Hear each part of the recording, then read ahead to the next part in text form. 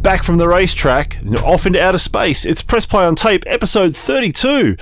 I'm your host, Aaron, and tonight with me I've got my co-pilots, Tony, the Vic Viper, and Damien, the Twin Bee. How are you, gentlemen? Hey, Roger. Yes, very good, thank you. Who am I? Twin Bee. Twin Bee. I don't mind that. I'll take that. Yeah. I'll take Vic Viper. Yeah. Yes. Just fresh from having a good old chat about Vic and his mate Lord British the other night, actually, with the Arcade Perfect boys, which is a good primer for what we're covering tonight. Very good. I love a shoot 'em up. We are, and that's it. We're all things shmup. I could have called it, I suppose, the Pew Pew Pew cast, but yeah, that's... I don't know about that. Dude, you haven't lived until you've had to commentate your own video of you playing R-Type on the Amstrad and having add on your own sound effects because the sound out wasn't working. That would have been a bit ugly. Not good, dude. Oh, I don't know. My 11-year-old thought it was hilarious, and she keeps asking me if we can do another one. Well, get her to do the sound effects. I can't stop her laughing because the moment she starts going pew pew pew pew pew pew pew pew pew pew pew, just absolutely loses it. But hey, yeah. So shmups, I think, is all things. I mean, we've missed Shmuptober but that's okay. We can still talk about it. It's never a bad time. You can do it in summary. Oh, look, that's it. Absolutely. But yeah, I thought before we get too far into that, though, how have you gentlemen been? What's news in your world? Well, look, for me, for the ongoing saga post the Great Hobart Floods of 2018, I've got a couple of steps forward, but I've still got plastering to go on walls, painting after the plastering, and then carpet to be put in. So every time I think I'm getting progress, the builders come do one thing and they're like, oh, we're not going to be back for another week. No, we're not going to be back for another 2 weeks.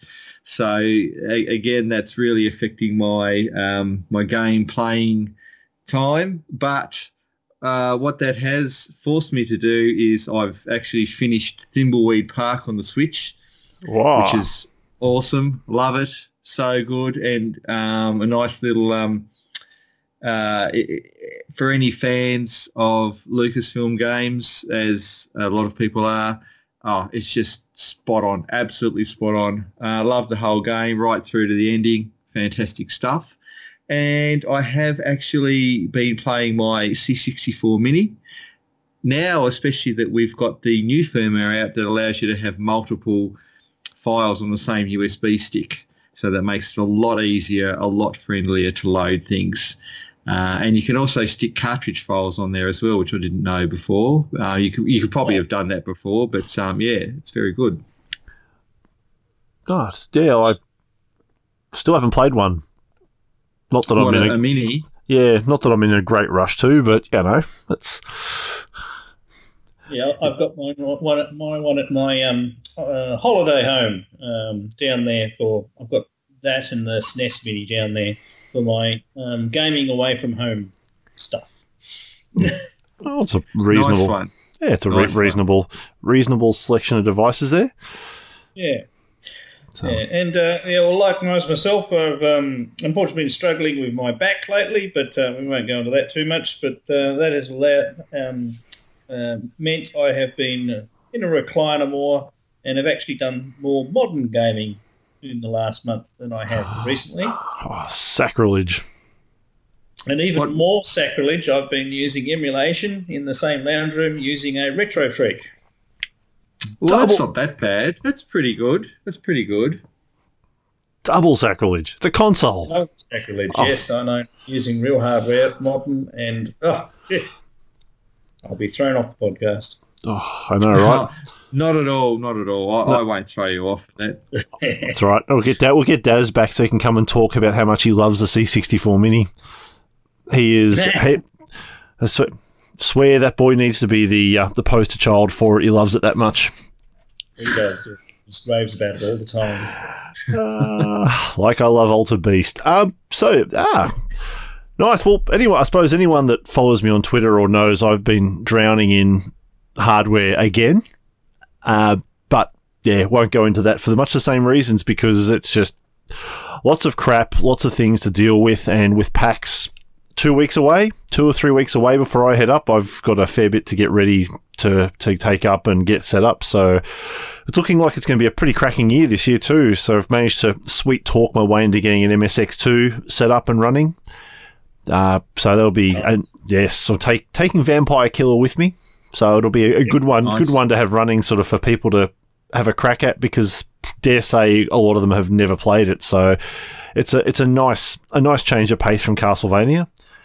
But other than that, yeah, looking like we're going to have quite a lot of goodies, including it'll be the world's first outing of the consoleized Atari Lynx that I've had made up. So obviously it's a console, but I think, as I keep saying on the page, it was designed by a couple of Amiga engineers. So as far as I'm concerned, that's close enough for me. Fair game, that's right. And it was made, and it was 6 originally degrees of separation. Exactly, and it was originally made by Epix, and I mean, Epix were everything home computer. So honestly, yeah, it's practically a vintage PC. Oh, and while we're on the talk of Epix, so the Epix brand has also come back alive. Wait, what? I've been in touch with the people that are the current rights holders, mainly because they're asking me to write some games for some systems. Ooh. Oh, wow. Exclusive. Yes, exclusive to the Press Play on Tape podcast. And I'm even going to be extremely mean and not tell you any more details. Damn. Oh, that's awkward. But hey, exciting. But stay tuned and more will be revealed. Woohoo! Well, how about we jump into some ships and go talk about blasting stuff? Oh, absolutely. So, I mean, it's interesting. Shmups, or shoot 'em ups, or shooters, or whatever you want to title you give to them. They're probably one of the older genres on computers and consoles, I suppose, as well. Because I mean, it's harkening back to sort of like Space Wars, if you're going to go that far back. But Space Invaders was a pretty easy to clone title that I think there was. Multiple systems have just multiple copies of the game under many titles, and from that point forward, we got, I mean, again, the Space Invader clones, or the Galaga clones. Galaga? Actually, something topic for another podcast. But yeah, and I mean, on from there, and then we ended up through titles like Xenon 2, and into sort of the more, I suppose, advanced stuff that added multi-scrolling, the whole range of stuff that, there are so many to pick from on the old systems that it's hard to sort of pick down sort of 2 or 3 where you can go, here are the ones that, for me stood out. But, that's what we're going to try and do anyway. So, what am I, Tony? I might throw over to you first. Do you want to hit us in on what one of your picks are? I'm going to continue my MSX bias, as everybody would expect from me. I'm also going to hone it even further. I'm going to stick strictly with MSX2. Wow. Which is good, because a lot of these titles, not everybody will have heard of necessarily.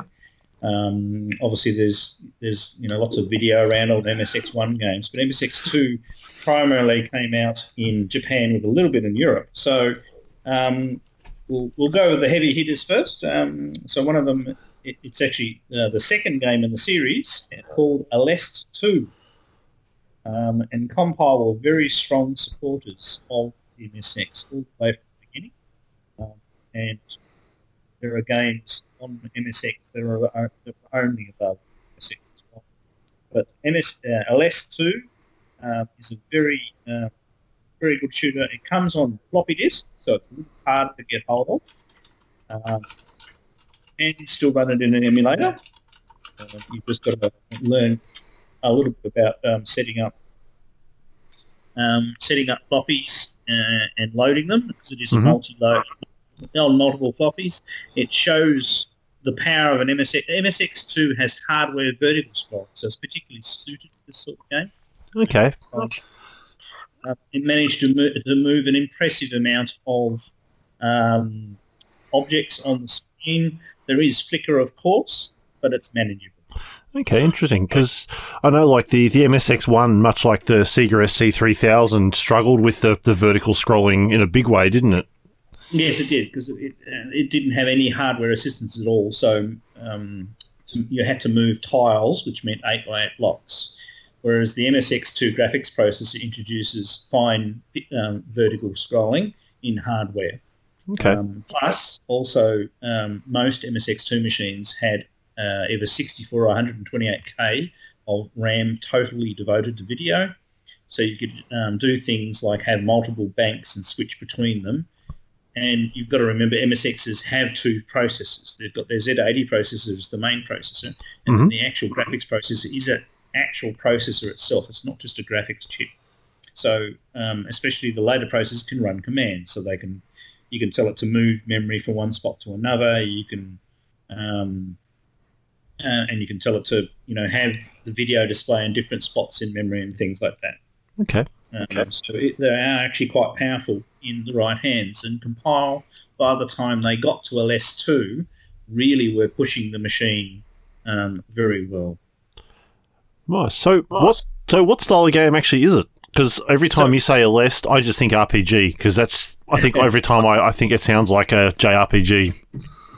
So it's a vertical scrolling shooter. You have a primary and secondary weapon. You select your weapons by numbers, and if you collect the same as them, the same number, it'll power up. Or you shoot various enemies, and then yellow little like power pills will drop down. And every time you grab a power pill, you power up. And also the very good thing, as long as you are powered up more than one base level, if you get hit, and you get hit a lot, because there are a lot of things on screen, you only go down a power level, you don't die. Unless you're on the lowest, not powered up, then you die. So it has quite a good entry level for beginners. It also has, like some of the other Compile games, adaptive play. So the better you do, the harder it gets. Ooh, hey, that's unique. You didn't see a lot of that back in that era, did you? No, so it's actually quite a complex shooter. And, there's a strategy, and LS2 introduces the ability to be able to select the special weapon you start with rather than starting with weapon 0. So you can actually start the game, and that's your preferred default weapon for the game. It also has a bit more of a story because, of course, loading off floppies, they had 3 floppies worth of stuff they could load. So, Tony, what sort of floppies were they? Were they 3-inch or were they... 3.5. 3.5, okay. Yeah, so MSX used MSX-DOS, which is actually file compatible with MS-DOS. It was made at the same time as the first version of MS-DOS. Right. Ooh, okay. That's way cool. So how did it go? Do you know, like, how well was it received sort of when it came out in comparison to, say, some of the other, I suppose, better-known shooters? Yeah, well, it was definitely a very late release in the MSX2. It was almost when MSX2 Plus had come out, but it is exclusively for the MSX2. It'll run on MSX2 Plus, but it doesn't use any MSX2 Plus features to further enhance itself. Okay. So you'd probably say it's an example of pushing MSX2 hardware to the max, and that's why I picked it, because it is one that really shows what you can do when you know how to push that level of hardware very well. So you're talking, I suppose we'd be talking about 86. Okay. And would have been Japan.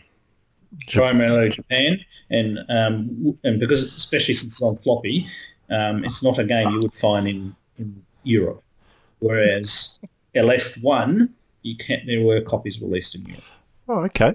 Nice. And didn't I seem to recall when we were chatting before the show that I think, Damon, you mentioned that this is actually a Master System game as well? It got ported over?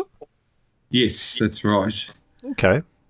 Yeah, so how does it compare to the Master System version, Tony? Yeah, so Compile released both of the LS games for the Master System. The first one was called Power Strike and was released in most of the world. In America, it was released as a mail order title, so it has an uncolourful colour. It's actually blue and white, the copies in America, and they're quite rare because you have to mail off to get them, but the rest of the world was released as a shelf title. They also, converted LS2 to the Master System and also westernized it. So they changed the theme. So it is the same game, but the theme has been changed from more more steampunk, I would say the style is on the Master System. Oh, okay. And it's only released in Australia and Germany.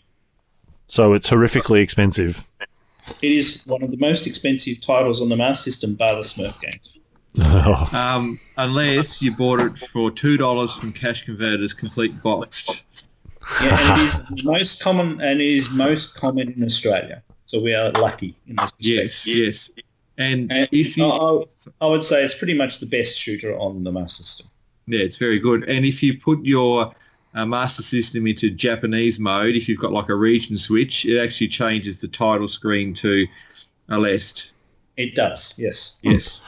So that's pretty cool. It's very similar. Unfortunately, Power Strike 2 does not have an FM soundtrack in it.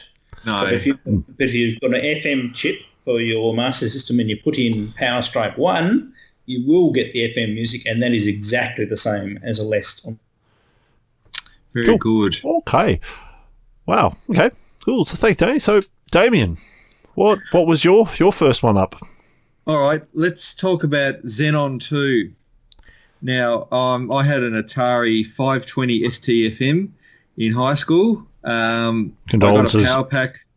What's that? Condolences. Look, I had a lot of fun. Got a lot of respect, a lot of time for the Atari ST.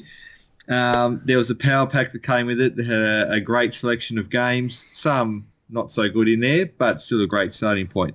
Anyway, I had bugger all money back then, and buying brand new games was prohibitively expensive, so I really had to save my pocket money and get something that really looked the goods. And the first game I ever bought was Xenon 2 for the Atari ST. So I saw it in magazines. It looked really good. As far as I'm concerned, when you've got 16-bit games, this really showcased like the power that the 16-bit computers could output on games. Very detailed. Magazines, very, very good reviews for it. It was Bitmap Brothers, programmed by those guys, known for quality. And the intro music, Mega Blast, Mega Blast by Bomb the Bass, and well, I was just amazed. I thought it was amazing. It was basically, it sounded like it was playing samples. And when I saw the intro loading up and the Mega Blast music, my God, I'm in for a ride here. The one thing that really did disappoint me when I was playing the game is that the Mega Blast music wasn't actually playing as it was in the intro. It was more like a scaled back tune, and it didn't do too well with sound effects playing at the same time. Like you'd be shooting and some part of the music would drop out, especially on the Atari ST version. But I think it's a very, very Euro vertical shoot 'em up. Now, what I mean by that is that it was actually pretty good at the time, and the graphics are really sharp, but the gameplay probably has aged a bit and wasn't really as good as the kind of Japanese type shoot 'em ups. It's just like the patterns of the enemies and the way things sort of flow together didn't really have that. I don't know. It didn't really have that full arcade feel, if you know what I mean, comparing it to the Japanese stuff you play in arcades. Yeah, look, it definitely has a chunky feel to it. At times, like I find like it's like, yeah, you're right. It's still enjoyable, but yeah, it has a real sort of chunky feel that games like Swiv also had, where they were fast, but they just, I don't know, a little bit. But I know it was also interesting because you could fly backwards.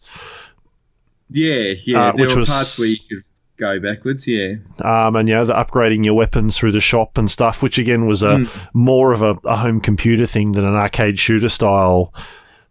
Yeah, that's right. But at the time though, it just blew me away. The graphics are fantastic. So. Oh, absolutely, and it's kind of set in like a a bio shoot 'em up type world. Enemies look, they're sort of alive, like space bugs, worms, trilobites, seeing enemies. The enemies sort of had that bio space type feel. And when you shoot, as Aaron was saying, you go to a shop. So when you shoot the enemies, you get money, which you can buy extra weapons, etc. at the shop. I think there was a shop from memory midway at the end of the level. One thing that was pretty cool is that you could buy this thing called like a super Nashwan. That's the one. Weapon, which is basically all weapons all at the same time. But really, it's a waste of money because it only lasts a very short period of time. And as soon as you get out of the shop, it's not like you get a massive onslaught where you can really use it, or you can't pull it out to use on one of the bosses. So it really is just a bit of a, okay, this is what it looks like when you've got all the weapons. Yeah, it was. I remember that. It was. I think you'd pick it and you go, yeah, and then it disappears like 10 or 15 seconds later, and it's like, exactly. Exactly, that's right. It was ridiculous though. This thing was like a ship, and then you had they had extra blasters with strapped on extra blasters, and there was lasers and bubble beams and stuff just going in every direction. But still, it's very cool. Yeah, and the end of level bosses are pretty cool as well. The level 1 boss was Nautilus, which is pretty cool. Level 2, you've got this creepy spider thing.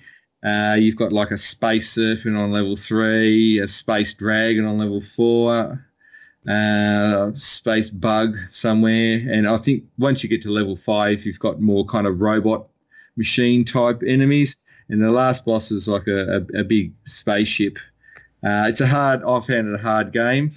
The ending was a bit lame from memory. And now, when I actually completed it, I actually needed to use a cheat to get all the way through, because I think the best I could do is get up to level 4.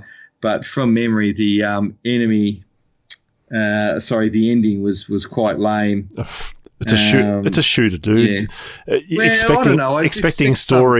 Expecting stories from shoot 'em up. They sort of write them to the run out of ideas in room. So yeah, that's right.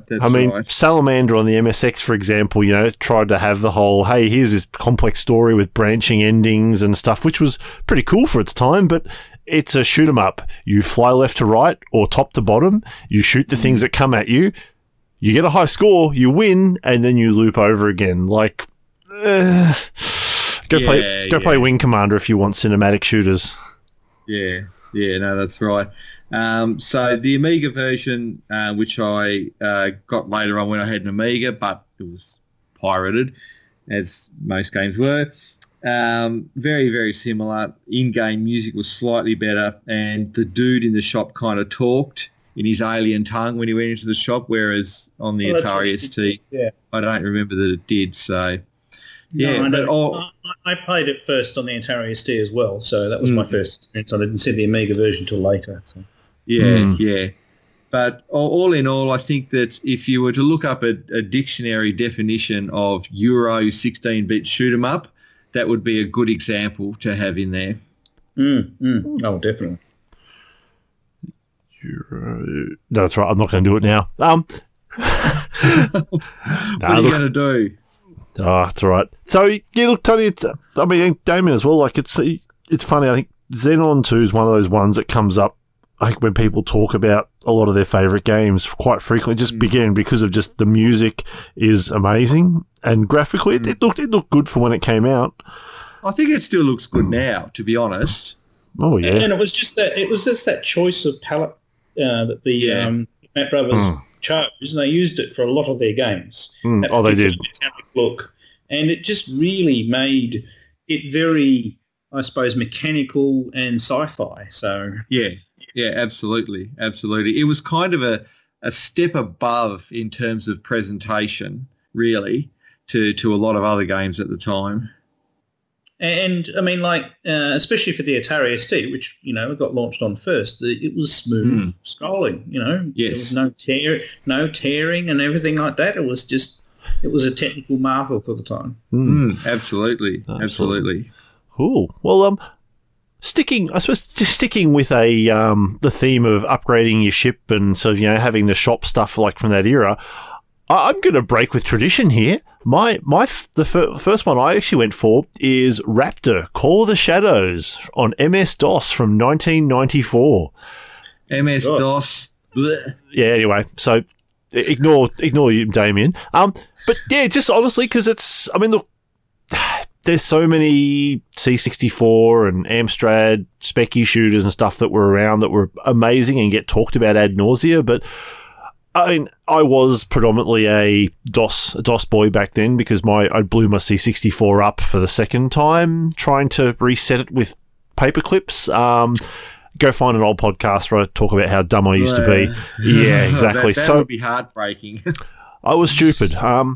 But no, look, Raptor was one of these ones because, the Apogee Studio software era of shareware where it was just, we got these games, you could play pretty much the entire first chapter for free, go pay money to get the rest of the game. But Raptor was a very unique one because it played a lot like Swiv in that, the scrolling top to bottom or top down shooter. You're a cool looking jet, fly up, shooting a bunch of stuff. You could collect money, upgrade your ship, and then you could go and pretty much go back and play it over again. But it ups the difficulty as you go through. So again, for DOS, like DOS in that era, when you had your SNES, NES, Mega Drive, Master System had all their cool shooters. Like this was something that sort of stood out because it played very, very well. It had a shielding system, which was, again, different to a lot of your other shooters of the time, like Raiden and that, where, one hit kill and that's it. But it was a cool game. And it's one that I know I do go back to occasionally. I've got it on my GOG library. And I think there's newer versions out as well of it. Less iOS so it must be on the App Store. So. Yeah. So and .emu 2010 edition. And .emu 2015 edition. Okay, there you go. So I won't bother asking Damien if he's ever played it because I know what the answer will be. Tony, is this one you ever got into? No, I haven't seen it. It looks quite interesting though. Quite a muted palette, like earthy sort of darker colours with the screen. That was pretty standard for a lot of it's very VGA style stuff from that era. But yeah, look, it's available on Steam for those people who are rapidly looking for it. So. Look, I think a lot of DOS people would have played it from back then. If you had a 386 or a 486, like this was, definitely one you'd pick up. And it's one, like I said, I always loved. But yeah, wow, you boys I think I need to really sit you both down one of these days with a DOS machine and actually go over some of this stuff because you're missing out. Oh, sorry, I was just asleep. Ever heard about trying new things, Damien? I've got plenty of new things to try. Life is boring and missionary. So, Tony, did you want to go next? Okay. I'm going to save my big one till last, but for this one, and by the way, I'd just like to correct myself. Aleste 2 was 1989. Okay, good to get that right straight. And it also came out, which I didn't know until I was checking my date, because I got my date wrong. It came out for Windows as well. Oh. Ooh. Okay. And because that's also interesting, because my next one is actually Xevious, specifically the Fardrot Saga, Xevious Fardrot Saga, which came out for the MSX2 in December 1988, and was also, and I also have this version, for the PC Engine in June of 1990. And it's just the particular people who are not familiar with the arcade game, it's synonymous with arcades of a particular era because of the sound it made and of the really bright, colourful palette and the metallic tones. I suppose a lot like, in a way, the the Bitmap Brothers did with Xenon. And, it had lots of greens, metallic colours, very distinctive sounds. You can definitely know when you hear a Xevious game playing in the background. So the version of the game on the MSX2 has a pretty much arcade perfect port of the main game, but it also has adventure mode where you can select your starting ship. Okay. And the original game, you didn't have power-ups. You just basically had your main ship and you fought your way through and you had lives. Yep. And in adventure mode, you can actually collect things, get different ships and add on to your ships. This includes more firepower to the front, ships on the side, shields, and all sorts of different power-ups that you can collect on the way. And that sounds cool. Yeah, there's more reward for shooting the ground targets. The MSX2 and the PC Engine version are very, very similar indeed. So the PC Engine has that adventure mode in it as well, does it? It does, yes. That sounds very interesting. I'd like to check that out. But as I said, next time we have a gathering, we'll have to have a head-to-head on. But it was one of the first true MSX2 games I got when I started collecting MSX titles. Because you've got to remember that back in the day, there were no MSX2s in Australia, other than technically underneath our noses in the fact that Spectrum Video 738s were actually not quite finished MSX2 computers. Little did we know back then, with a couple of additional components and burning some new ROMs, who could have had an MSX2 computer. The only way you could get an MSX2 computer was ordering one directly from Japan. So my exposure to MSX2 titles back in the day was virtually zero. And lucky friends in Europe actually had MSX2 and had it for quite some time and had lots of models. So they got releases such as the Xevious locally over. So Xevious is not as rarer a title as LS2. Although it does go for a bit of money. It is obtainable for a reasonable price, and it's well worth getting if you're a fan of vertical shooters. Interesting. So it's interesting, though. That's one PC that Damien is all over, but yet you mentioned the actual PC and... Nah. It's like, you've got the really cool kid, and then you've got the horrible nerd in the corner being MS-DOS. Nah, sorry. Keep trying. Keep trying. There's right and there's right, and you'll find that I'm right. But Xevious is one of those funny ones, though, Tony. Like, it was on everything as well. Yes. Kind of like not as bad as Lode Runner, but it definitely is still on everything. I've even got a Xevious for Amstrad. It's one of those ones where it uses the low resolution, more colourful mode and a reduced window size, but it is a bit slow. That's par for the course with most Amstrad games anyway. I haven't seen... I believe there's a Spectrum version, but I haven't seen that one. Was there a Commodore 64 version? Yep, it definitely was, and it was okay. It was very C64. I think that's the nice way to put it. Yep. I think that's the nice way. It has that look of C64.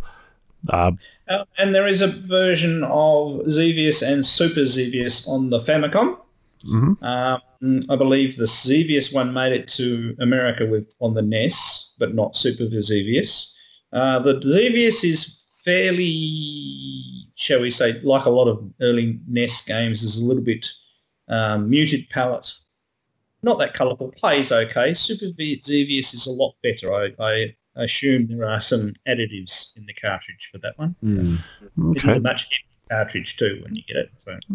Okay. Heck, even the Apple II got a port of Xevious. Ooh. Maybe when I eventually get my Apple II working again. One day. One day. Oh, well, so Damien, do you want Do you want to dive in next, or should I? Yeah, no, that's all right. I'll jump in. Let's talk about Silkworm on the Amiga. Oh, nice. So I started out playing Silkworm on the C64. So it's like a horizontally scrolling shoot 'em up. You can have up to 2 players simultaneous, one being a Jeep and another being the helicopter. Now, the helicopter really was the way to go. If you were playing a 2-player game, that's the one you wanted to go for. The Jeep was hard to control because it was land-based. But funnily enough, the Jeep, you could jump. I don't know how they managed to achieve that in terms of how would a Jeep jump. But anyway, they did. Knight Rider did it just fine. Yeah, well, maybe it was the Jeep version of Kit, perhaps. It was pretty decent fun, really good. Now, Silkworm was one of the first games I had when I actually got an Amiga, through the Playground network, and it blew me away on the Amiga versus the actual C64 version. The title screen had like realistic sound, like drums and bass guitar. I thought, oh, wow, what is this? This is just like, rock music. Sound, and when you actually started to play the game, the sound effects was so good. You had these really meaty explosions. It was like I'd turn up the sound as pretty much as far as I could handle it. It was like being punched in the guts when you when you shot the enemies and things were blowing up. It was just so punchy. Yeah. I actually played the Atari ST version of this first with a Playground copy. Yeah. And I don't think I actually played the Amiga version until I played it at the very first PAX here in Australia. Yeah. Oh, right, really? Mm. Wow. And yeah, occasionally when the screen fills up, there's a bit of slowdown. The levels, they're all a little bit samey sometimes, but they're nice and colourful, and end of level bosses are a little bit disappointing. They're like a little bit bigger than some of the bigger enemies, and they're usually like a slightly bigger helicopter or a tank. Once you get all the way through to the last level, it is a bit different though. It's kind of a it's like you're inside a computer, pretty much. Yeah, like inside a computer. That was actually really cool. And when you get to the end, you've got like a different boss, and there's like an absolutely huge explosion that happens at the end. It's really great. And one of the funniest things about the game is the end of game message. It contained a little bit of British humour, something about about the villagers find everything destroyed. So they hold a meeting in the local pub and see the funny side of it or something like that. So I thought that was like a nice little bit of touch on the end. I can just see the developers chucking that in. But yeah, great fun, especially for 2 players. And I think that it's really something that shows the power of the Amiga, really, in a good shoot 'em up. I also see here, and I didn't realise it actually came out for the Nintendo as well. So I've never seen that. But probably the less said about it, the better. So yeah. when did it come out? Was the arcade version before or after the home? Like, what spawned what? It doesn't. What does it say? So pretty much it was 1989. The home versions came out, but the game itself came out in 88. 88 in arcade. So yeah, right. So it's from memory. It's a Z80 based game. Nothing super exciting. Like, it wasn't anything spectacular, but it was, like you said, enough that, the Amiga was more than capable of handling. And I think by far is, if we were going to talk about arcade perfect, if you're going to sort of hand those awards out, like for me, Silkworm is probably one of on the Amiga is the best version of it by far. It's great. Yeah. The Amiga version's awesome. So. I mean, the funny thing, like there was some other, I suppose, unique stuff about it. I mean, the fact that, if you were the visitor or the little sibling, you were always the Jeep. I know I never got to play as the helicopter when I went round to my Amiga mate's place, because he was a bastard. But no, look, but it was interesting because, I mean, you had things like, the shield, you could fight over it. And again, if you're a bastard, you'd shoot the shield and screw your helicopter mate over. Yes, you could do that, I remember now. Yeah, I mean, which it was also tactical at times. You could, get yourself shielded, shoot it and just wait for a whole bunch of enemies on there to get the smart bomb to go off. But the one thing I know Silkworm did, and it still stuffs me to this day, is that once you get beyond, I think it's level 7, level 8, it will comes up and says, "Oi, just FYI, if you continue, you're coming back here." So yeah, if you get to like the final boss, you can't try and just save scum or continue scum it. You get sent back through levels to fight your way through, which was for the time a pretty unique way of dealing with. And I don't know if the arcade did that. If anyone's listening and knows, feel free, but I've never played it in the arcade, and I've certainly never, and I also can't get my arcade PCB to work, so...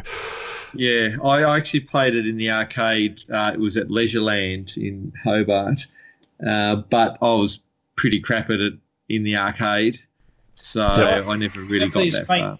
Yeah, I have this faint memory of perhaps playing it in the arcade somewhere, but I can't lock it down. So. Yep. Yeah, and I mean, it's obviously as well, funnily enough, that we got the Amiga also was home to the unofficial sequel. Swiv. Yeah, Swiv, yeah. Good game, quite different. It's kind of less arcade-like, I think. It was more of a typical Amiga shooter, I guess, the sequel. Whereas I found the Silkworm being a lot more of an arcade type shooter. Yeah, obviously being an arcade game, that would make sense. Yep, that's it. No, Swiv is brilliant, and probably a good topic for another day as well, because it held up very well. But nice, cool. Well, I'm going to dive straight on to probably one of my all-time favourite C64 games, and that's Parallax. Nice. Yep. I think there's probably not a lot you could say about this that anyone that listens to this podcast doesn't already know, but here we go anyway. Once you got past the 10-minute epic that is the Martin Galway intro, and which is to this day still one of my favourite tunes from the system, you sort of get presented with this game. You spawn in, you're a spaceship that's sitting in a space, like a futuristic computer sort of environment.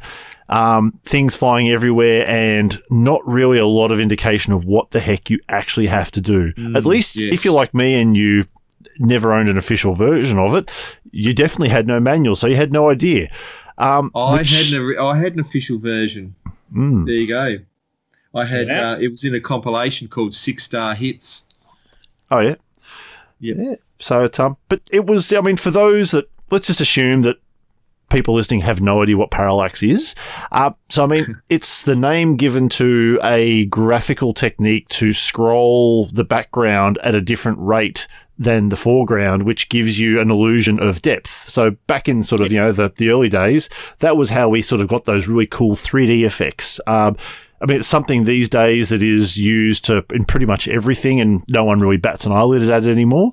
But back in the 80s when Parallax came out, it was this nearly unheard of thing, especially on home systems, because a lot of them said it either couldn't be done or you didn't really see it. But Parallax was probably one of the earliest ones that use it. I think there may have been one or two others before, but it definitely was what stood this apart. I mean, while the background or the under I suppose map was pretty simple in its design, it still used it to great effect. But I mean, the game itself. So you're a spaceship, cool. But the whole idea being that you have to fly around, shoot stuff, land, get out of your ship, and then, which in itself was again, pretty unheard of at the time, where you had to get out, run into pyramids to capture scientists, get money, find codes to move on to the next area, and then as you work your way through finding codes to finally get around to the last boss to defeat it. I've never been able to do that, mostly because I think it's around the third area. There's a crusher puzzle that you've got to time perfectly to fly through, and I could never do it. So it's tough. It's absolutely tough. But what else was interesting with Parallax was that in playing to the name of the fact that it was, it had that scrolling there, you could actually fly below the map, which at times where the shooting activity got a little bit too frantic up high, you could duck over to one of the open spaces, push forward or push up on the stick, and you'd actually drop below the scenery and you could fly around. And the other thing that it did really, really well was the fact that you also had damage. So you didn't just simply get shot once and you're dead. You could actually end up in a situation where you'd lose your lasers, you'd lose your landing gear. You could have all these other things happen where you'd have to then try and stay the heck away from everything until just the ship slowly repairs itself. It was, like I said, it was unique. It had a lot of humor to it that, again, probably very British. Yeah, absolutely. Which I think, if anyone knows them, that John Hare and Chris Yates both did a absolutely cracking job with it. Who would go on to do quite a lot of other rather popular titles. But yeah, did you? I mean, Damien, it probably goes without saying you've played it to bits, but Tony, is it one you ever touched? Actually, no, I haven't. I haven't actually played it at all. Oh. I do believe I've seen video of it, but I don't think I've actually played that one at all. I mean, this is probably a very sad state of affairs, but it's very good. I find that unexpectedly, when you sort of, if you were to load it up today and think, oh, okay, I've just had a bit of a look, it doesn't interest me. If you actually take the time to play it, there's actually a fair bit of depth there that you don't really realise. And as Aaron has described about how the damage system works, how you have to land and get out and rescue scientists and all that sort of stuff, there's actually a fair bit to it. And the graphics and the scrolling is just first rate. Like they really did a good job with it. What I find is as well is the best way to watch the intro is to play it at night, turn all the lights off, hide behind the couch and just sort of peek over and watch the kind of epileptic fit-inducing flashing on the screen. And the music is just like it's I'd almost call it a work of art. It is just that good. Is that code for get really high and wonder what's out there? Look, get high on your own supplies. I think you can put yourself into some sort of state without assistance just by watching that and maybe keeping your eyes open for more than a couple of minutes. Without yes, you really could. Yeah, it sounds very cool. It is, but look, if for some weird reason that there are people listening that have never played Parallax, like honestly, go grab go find the disc image, fire up your favorite emulator and have a go, but definitely do yourself a favor and grab the manual, because it's, I mean, while it's fun discovering some of this stuff on your own, it's going to be one of those ones where you probably will just fly around and go, great, I'm shooting stuff. Okay. You won't realise there's more to it. Yeah. Very good pick there. Indeed. So, okay. So, where are we at? That would be Tony. Right. So, staying on the MSX2, but also introducing a bit of MSX2 Plus here. Because it runs on and enhances itself when it runs on an MSX2 Plus. I know where we're going. We have the renowned. We have the Konami shooter that did not have an arcade version and is only found on MSX hardware, and that is none other than Space Mambo. So what a great title. We've covered off two vertical shooters with the previous one. This one not only gives you vertical, it gives you horizontal as well. So it scrolls both ways. They do the horizontal scrolling on the MSX2 in software, but they do it so well that it is barely noticeable.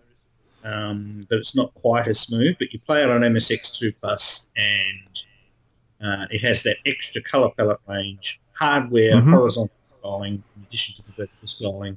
And on both systems, the soundtrack is to be believed. If you play it on an MSX2 with an add-on music card, or you've got an MSX2 Plus with MSX Music built into it, it does have an SSC sound chip in it as well, but it'll use whatever is in the machine in addition to what is in the cartridge. So you can have up to 6 channels of beautiful sound, music, and fast gameplay, hard gameplay, complex gameplay that keeps you discovering. You do need a good memory, though. Yeah, you're right. That was when I finally got my MSX2 and actually got the flash cart working. That was pretty much the first game I tried. And yeah, I don't know. We talk about Salamander like on the NES, and I think the C64 being a bit horrible where it forces you to follow a specific path or you die. But I think, the first time I got into one of the vertical elevator sections in Space Mambo, where you've got to time your flying in and out, almost like Cybernoid, actually, where you've got to time that, get into the elevator and very slowly creep down as the screen crawls with you. But then got killed because it gives you like areas where there's like no gap, and you go, oh, I'll just do this again, and then you get squashed because the screen doesn't scroll fast enough. That's sort of when you know. So you need to know when to move, unfortunately. Yeah, it's something else. And it's also, it has you're obviously moving through the inside of ships, but you also fly around large ships and land vehicles. It just has so much in the game. There is just, it's a massive cartridge too. It is all cartridge based, but it is a massive, massive cartridge. And they just fit so much content in it. And it's a Konami game that never made it to the arcade. Wow, sounds awesome.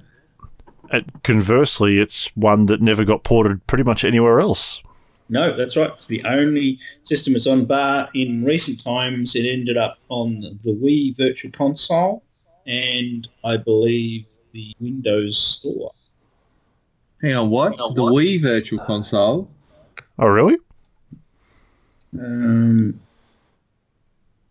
So I'm just confused about that, being that I didn't know that they would have put a MS... Nintendo Wii's Virtual Console service on the 24th, 2009, and it came out in the Wii U on 2014, so they re-released it, and for the Windows Store, Project Egg.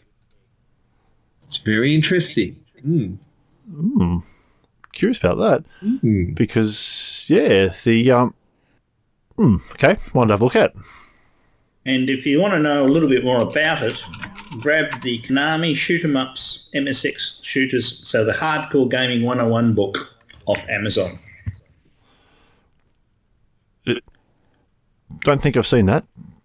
You have that, don't you? Yeah, I do. Yes, I'll have to show it to you next time around. And actually, it gives the entire history of Konami shooters and illustrates how half of them are covered on the MSX. Nice. They really are. Yeah, Konami, basically, the MSX was Konami's home computer system. I think it's a good example. If you haven't played it, you should. But again, the MSX2 version, if you can, MSX2 Plus version, if you're going to emulate it, it definitely would be my choice. Yeah, just purely because you're going to get on the emulator. Cool. Well, that's it's a shame I don't have a cartridge of it, because I could take it to PAX, but I don't have a cartridge of it, and I'm not going to take yours because I think that's even harder to find than Vampire Killer, isn't it? Oh, Vampire Killer is particularly common in comparison. And so not only is Space Mambo not particularly wasn't sold in large quantities because it was released in 89, but it It's typically so. Holy mother of mercy. You didn't just look up how much it was, did you? How much? Oh, I just did. There's a cheap one here, tested for $407 Australian. Is that a lot? No, that's boxed. No manual though. I can get a manual version for $520. No. And it is not the most expensive MSX game, but it's getting blinking close. That is obscene. And if people want to know the trivia, the most expensive MSX game I've seen sold was a copy of Ultima 1. Huh. There you go. And it went for $1,200. But does it have? But did it have the boat song? Boat song. Oh dear. Okay, moving on. Crickets. Yeah. Oh dear. Well, Damien, I'll let you go last, but I'm going to dive in here because I'm sure you've got an absolute cracker, and I'm guessing the response to my next pick is going to be lukewarm. I'm going back to 1984 for this one, and specifically, yet another MS-DOS title, but Sopwith. Crickets. Cricket. Again, hang on, Tony, what? Hang on, you've never played Sopwith? No. So, interesting. Okay, so it's a 1984 DOS title, which was, on XT. I think there's and someone that plays DOS stuff more than me is probably going to have to correct me on. It's ones where you used to have to boot off the disk, like you couldn't just boot to a command interpreter and then run this. Although there were later versions that you did, like Alicat and stuff like that. But Sopwith pretty much is a title where you're flying a Sopwith Camel, and the idea being is you have to shoot the opposing planes, bomb factories, and once you've done all that, you win and you fly into the sunset, at which point the game kicks you back to DOS. Congratulations. But look, it has good old CGA graphics too, by the looks of it. It's gorgeous. Honestly, I have memories of playing this back pretty much around that era where it was, the token friends that had an XT or had a, era machine of that era where you'd go and play this cool game where I'm a biplane dropping bombs. Now for those that ever played it, like it has a mini map, so it feels almost similar to Choplifter in the sense of, you're flying around backwards and forwards, you can land to do stuff, but the idea being is you drop bombs, you could fly upside down, do loops. It's basic by today's standards, but honestly, it's a very cool little, I suppose, slice of DOS history, which again, back then didn't really have a lot in the way of games, games on the platform. So it stands out. And one, if you go and hit up sopwith.org, that's SOPWITH.org, it's actually an entire site that you can actually play it, download it. You probably want to use DOSBox, because unless you happen to have a XT like that runs at about 2 to 4 megahertz, you're just not going to be able to do anything. But look, it's definitely, I would encourage anyone that sort of, likes that era sort of stuff, go grab it and have a crack at it. I know it also had spawned a bunch of sequels. There's still like a bit of a what's the word? I suppose fan base that is more than just me. But again, you boys just, I think we've got to do some work with you lads, because this is not traveled well enough, so. No, this is an era. This is an era of vintage computing that I think does get overlooked a lot, even though, they don't have tapes unless you count backup tapes. There was a lot of incredibly good games and stuff that came out in that time that I think get overlooked a little bit in comparison to the C64 and the Speckies and the consoles of the era. So, but yeah, that's Sopwith, and that's my hill, and I'm gonna die on it. Fight me. Well, definitely an interesting pick. Absolutely. So, all right, Damien, wow us. Well, look, I'm not going to wow you, but before I go over my last one, just a few little for my favourite 64 shoot 'em ups that I just want to mention in name. Salamander, as you've recently talked about, Aaron, so good. Nemesis, very good. Again, so good as well. Gyrus, how good was that on the 64? My God. Iridium, you've already talked about Parallax. Delta, Rain on Bungling Bay, a lot of fun there. And look, I think we can stick this in that shoot 'em up category. Would you stick Whiz Bowl in the shoot 'em up category? Yeah. Not sure. Yes. Well, it's made by the same lads from Parallax, so yeah, it absolutely is in that category. How good is Whiz Bowl? Oh my God, it's one of the games I've actually played through on my C64 Mini recently as well. So good. All right. Last game I might talk about again on the Amiga, Battle Squadron. Full name, the Destruction of the Barracks Empire. Sequel to a game called Hybris. So do you guys know it? I think Crickets. I have definitely played it, yeah. Yeah. Developed by some guy called Martin Pedersen. I think might be Danish. I don't know, not sure. It's a vertical shooter. I think it's got a real arcade feel to it. It's got big sprites, big music, really cool title loading music. It's got, kind of meaty sound effects. Graphics are really nice and crisp. Reminds me of a few arcade games that not exactly the same, but just remind me of like Truxton and Varth, Raiden. You've got kind of like things on the ground that you shoot as well as things in the air. So there's like fixed sort of, gun turrets and stuff like that. Things coming in on like rail tracks on ground level, but in the air you've got obviously spaceships and coming across. So it kind of ran a pattern of you would first of all be shooting along the top of the planet, I guess, and then you would go underground and you'd have to deal with the underground bit, and that sort of, went on for a few different levels. It actually had that scrolling left to right as well to get like the full screen. I think that what they managed to pull off is technically very good. And when I play it, like it did have a Mega Drive conversion, but I think it was just a lot more impressive on the Amiga. So you had sort of big weapons that had that arcade feel, like the bullets that would spread out. Then you'd have like the other weapons being like sort of a more sort of, fire type thing that had a different pattern.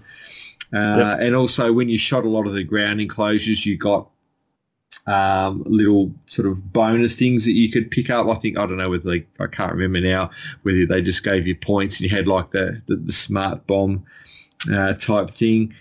I used to like to play through that a lot, especially because, just the music, the sound effects, the quality of the graphics, just like to spend a lot of time on it.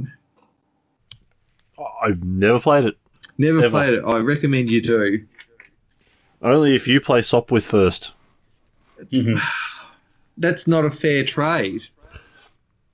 One game that I haven't played for a game that you haven't played. I think that's more than fair.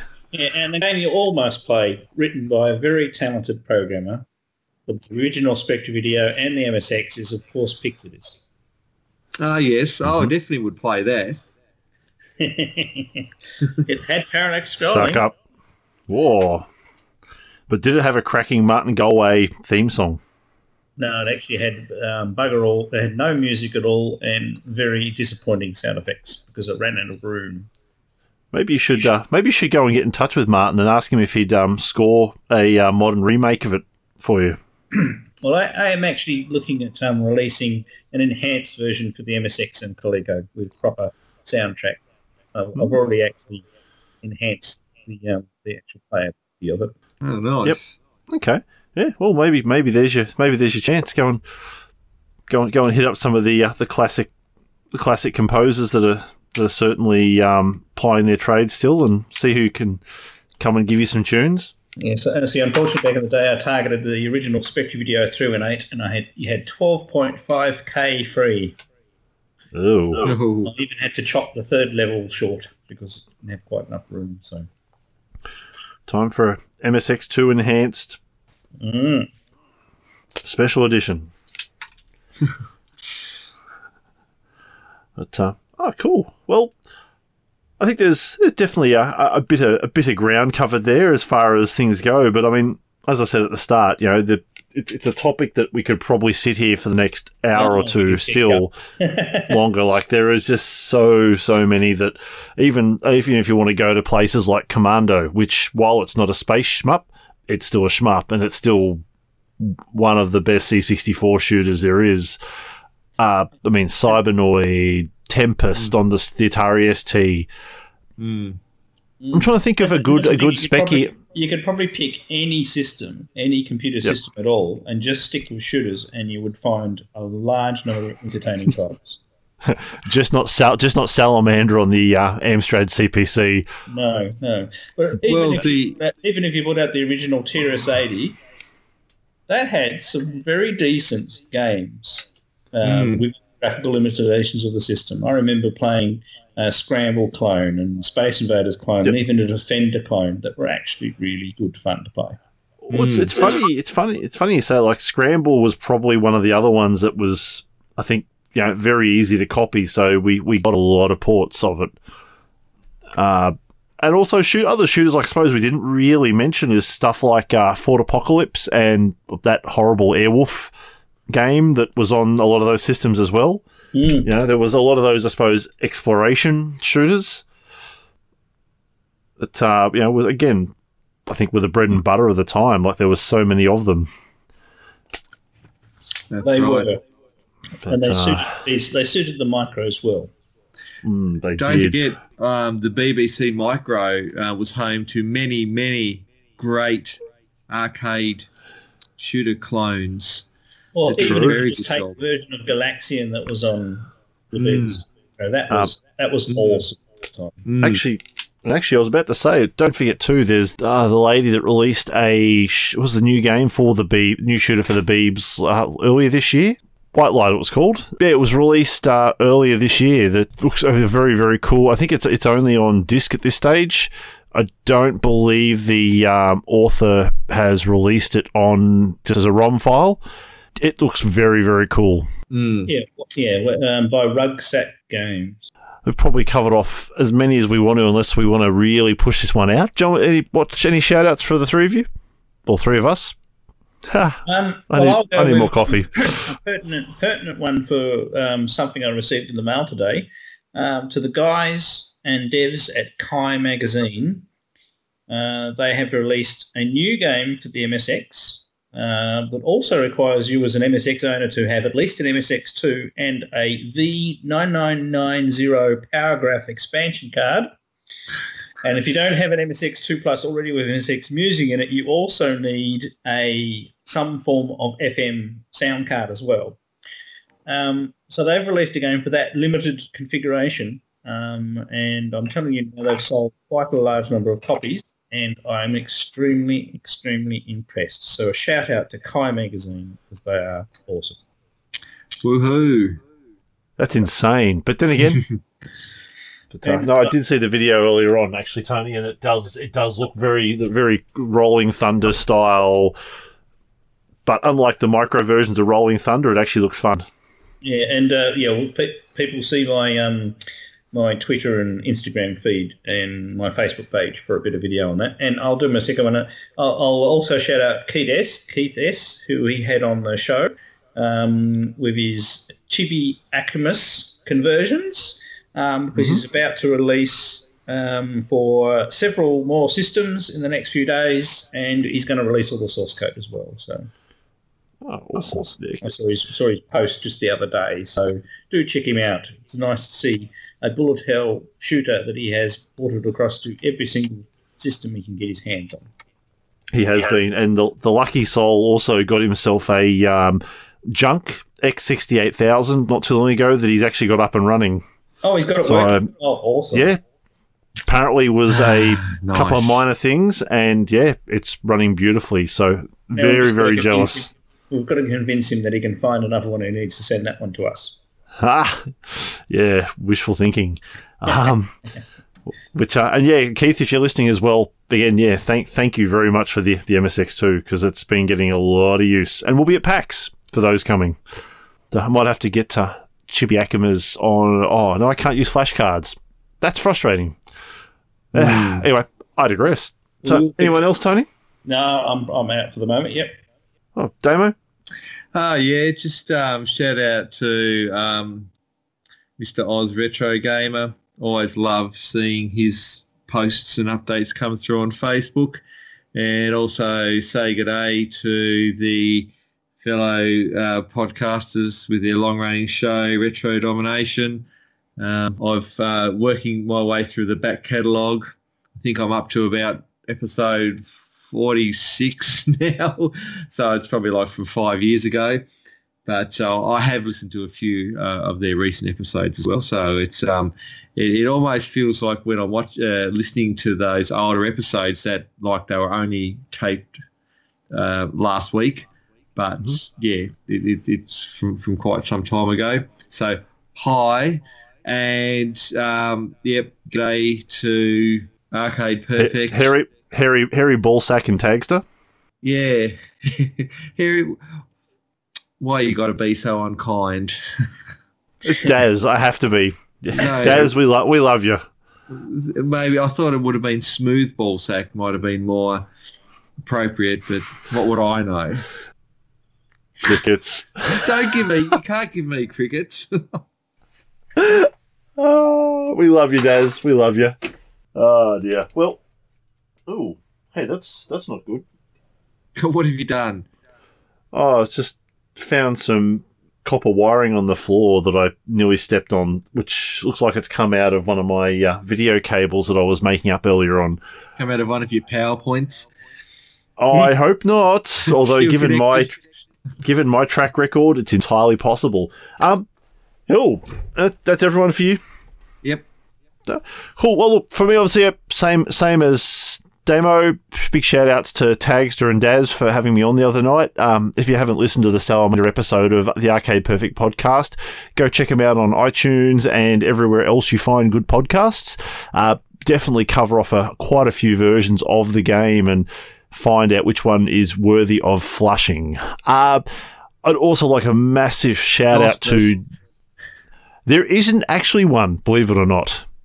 But the Amstrad CPC version might as well be because it is atrocious. Also, to a massive shout out to Jared from Retro Revolutions. Again, I mentioned the links at the start of the show, but words cannot express just how utterly amazing the project has been and just what the final product is looking like. So at this stage, given it's start of October, I'm expecting it to arrive some point next week. So just ahead of going over to PAX, which I'll be getting it all hooked up and having a crack. So if you've not seen the videos, they're on YouTube now. I've shared them onto the Press Play on Tape Facebook page as well. But look, yeah, Jared, words cannot go as far to express just how generous and how amazing the whole thing is. So dude, it rocks, and I'm looking forward to catching up with him at PAX when he's there on the Saturday. But other than that, also quick shout out to freaking Frankie. Been a long time since you've come up on the show, but yeah, finally going to get to say hi. And also, yeah, thanks for being a carrier pigeon for me to take some stuff back over to Eric for me. So you are a legend, sir. But with that, that's a wrap. So as always, you can find the latest episode by going over to ppot.audio or hitting us up through iTunes or again through the Podbean app. I'd like to thank both gentlemen. Yeah, it's been a little bit since we caught up, but as always, it's been a pleasure. Until next time. Right, see you all guys later. Bye.